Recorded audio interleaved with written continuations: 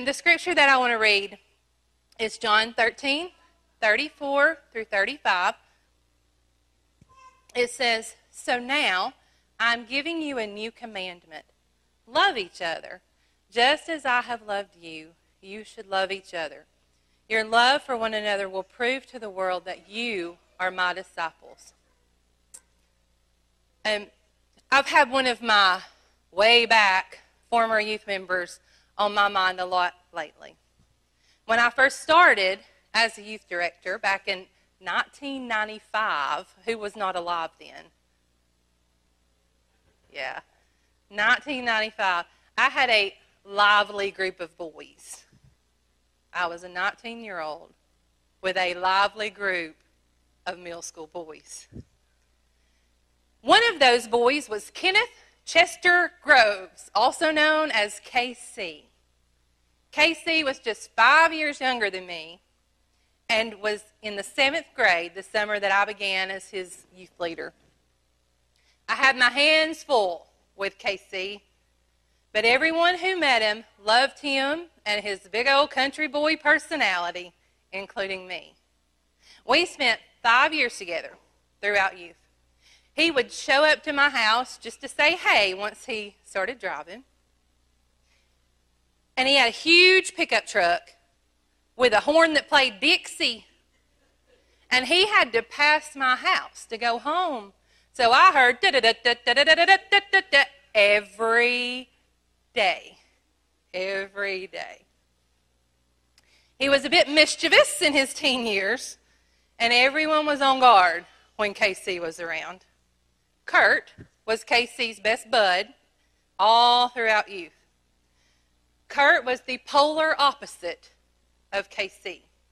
Kurt played by the rules and kept KC from getting in real trouble. I remember one year we were driving somewhere in Alabama on our way to a summer retreat when I heard KC from the back of the van say, "Hey, Amy, we need to pull over." Now, if you've ever traveled with kids, you know that stops can double your travel time if you let them. Now imagine traveling in a 15-passenger van and 14 of those passengers are preteens and teens. Stops have to be regulated. So I said no. Casey said, "Amy, we really need to pull over real quick." I reminded him that we had just stopped within the hour prior, and I told everyone at that stop that we weren't stopping again, and they needed to use the bathroom before we left. So unless he was about to throw up, we were not stopping. The third time, he said, "Amy, we need to pull over now." It was more intense and urgent and a little labored. I said, "Why?" And he proceeded to tell me that he had his head stuck in the seatbelt. At this point, he told me that he had to get out because it was choking him. One of the girls in the back mentioned that he was turning a pale shade of blue. He said he was going to get his knife and cut the seatbelt, to which I replied, because remember, you have to be 25 to rent a van. And I was not 25. So I said, "You can't cut the seatbelt. My mama rented the van." So I quickly found a safe place to pull over. I walked around to the door, and we maneuvered little KC out of that seatbelt. And when he was finally free and able to fill his little lungs with oxygen, I asked him, "Why in the world would you do something like that?" Now remember, I was only 5 years older than him, so I'm guessing I was not that calm, and those were probably not the words that I used with KC. But I will never forget KC's response. He looked me dead in the eye and said, "Kurt told me to." Kurt's the one that's supposed to be keeping him out of the trouble. This was also the same trip that KC and Kurt decided that it would be a great idea to let the camp counselors shave them bald. I came into the house where we were staying, and they had no hair. This was before cell phones. I couldn't give Mom and Daddy a heads up. We pulled into the church parking lot, and their babies don't have any hair anymore. And Casey also chose for his designated daily devotion spot to be on top of the roof of the house. This was my KC. So, KC was the one who made me realize that I must really love being a youth director, to keep on keeping on and to take trip after trip with these kids. Casey graduated from high school in 1999 and moved to Alabama, where he had a great job learning a trade, and he was well on his way to making his way in his place in this world. Anytime he would come home, he would be sure to stop by and visit. We spent afternoons hanging out at my house on the weekends, just talking about his work and my work and the youth group and his friends, and we talked about faith, but we watched a lot of NASCAR too. The very few things that I know about NASCAR I learned from sitting with KC in my living room. He stopped by my house one Saturday afternoon and asked if I would go to dinner with him and his dad and their family for his 21st birthday. Now, I remember hesitating because I was working 3 jobs and I was exhausted, and I happened to be off this Saturday night, and I had plans to do nothing. But something nudged me to say yes. So we agreed that he would run home and I would get ready, and then they would swing by and pick me up on their way back out. We had the best time celebrating KC's 21st birthday that night. KC turned 21 on August the 24th, 2002. And on August the 30th, 2002, 6 days later, he died instantly in a car accident in Alabama. The day he died, I had driven to Blue Ridge to visit a friend. We did have cell phones by then, and I remember my little Nokia phone ringing as I was coming off the mountain in Chatsworth. And I answered to find my best friend, Abby, on the other line telling me about Casey. I didn't want to believe it. I remember calling my mama right after I hung up the phone with Abby. I couldn't even say words. I was just crying.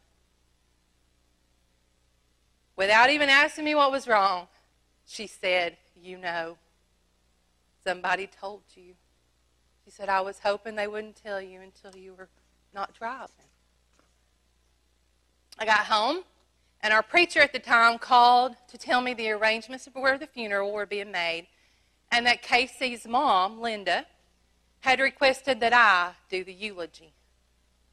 That was the first time I remember thinking, maybe I hated being in youth ministry.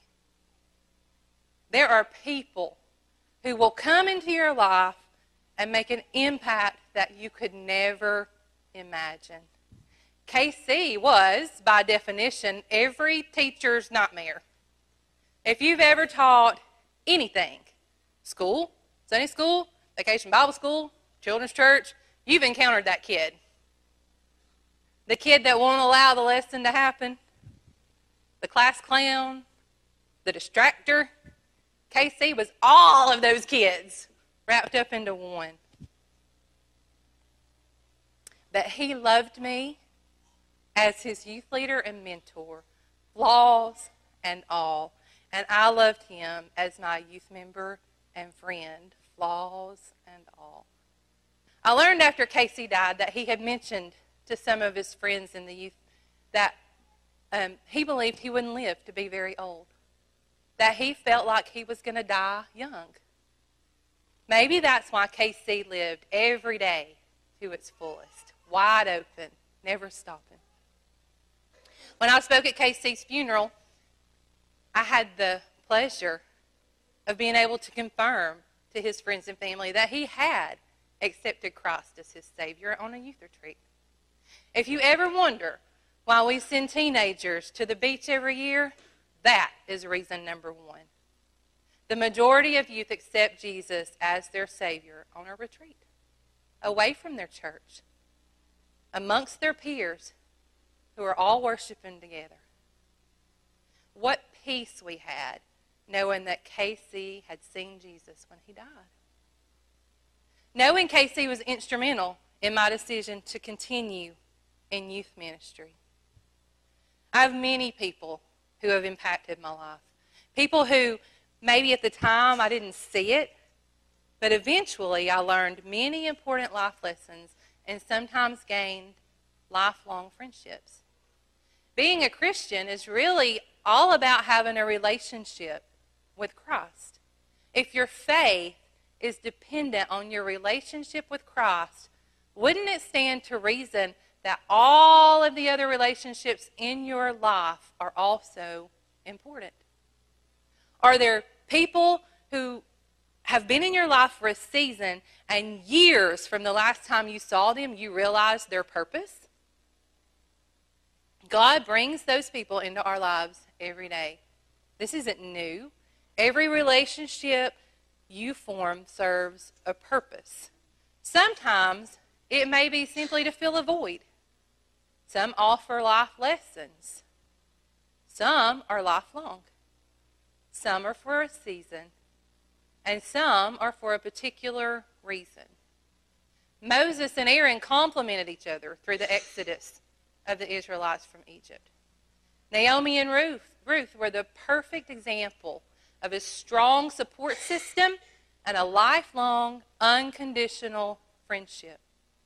11 of the disciples were an example of loyalty and respect. Judas served a purpose. Who comes to mind when you think of your early days as a Christian? Who set the stage for you to walk with Christ?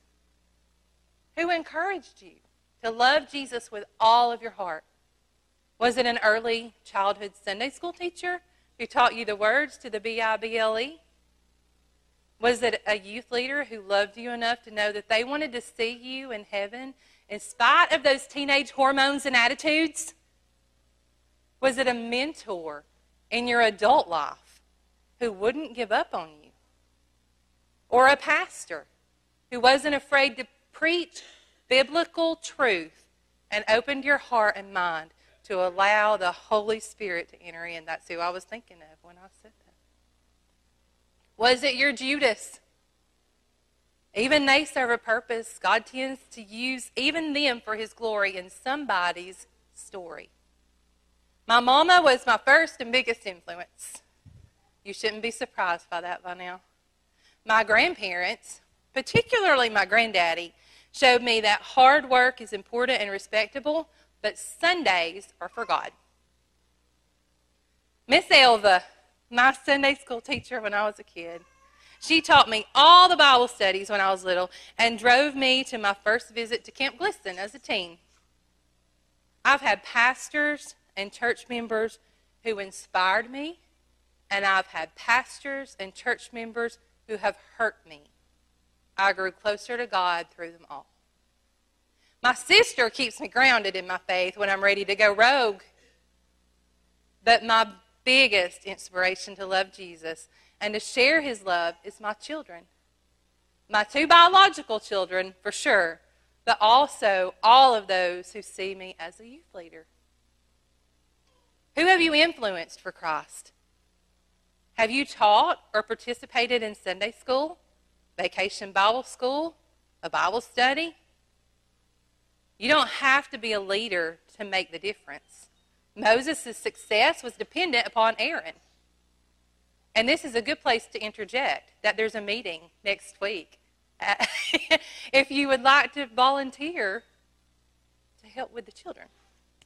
Is there someone at school or work who you've connected with and they know that you are who you are because of the Savior that you serve?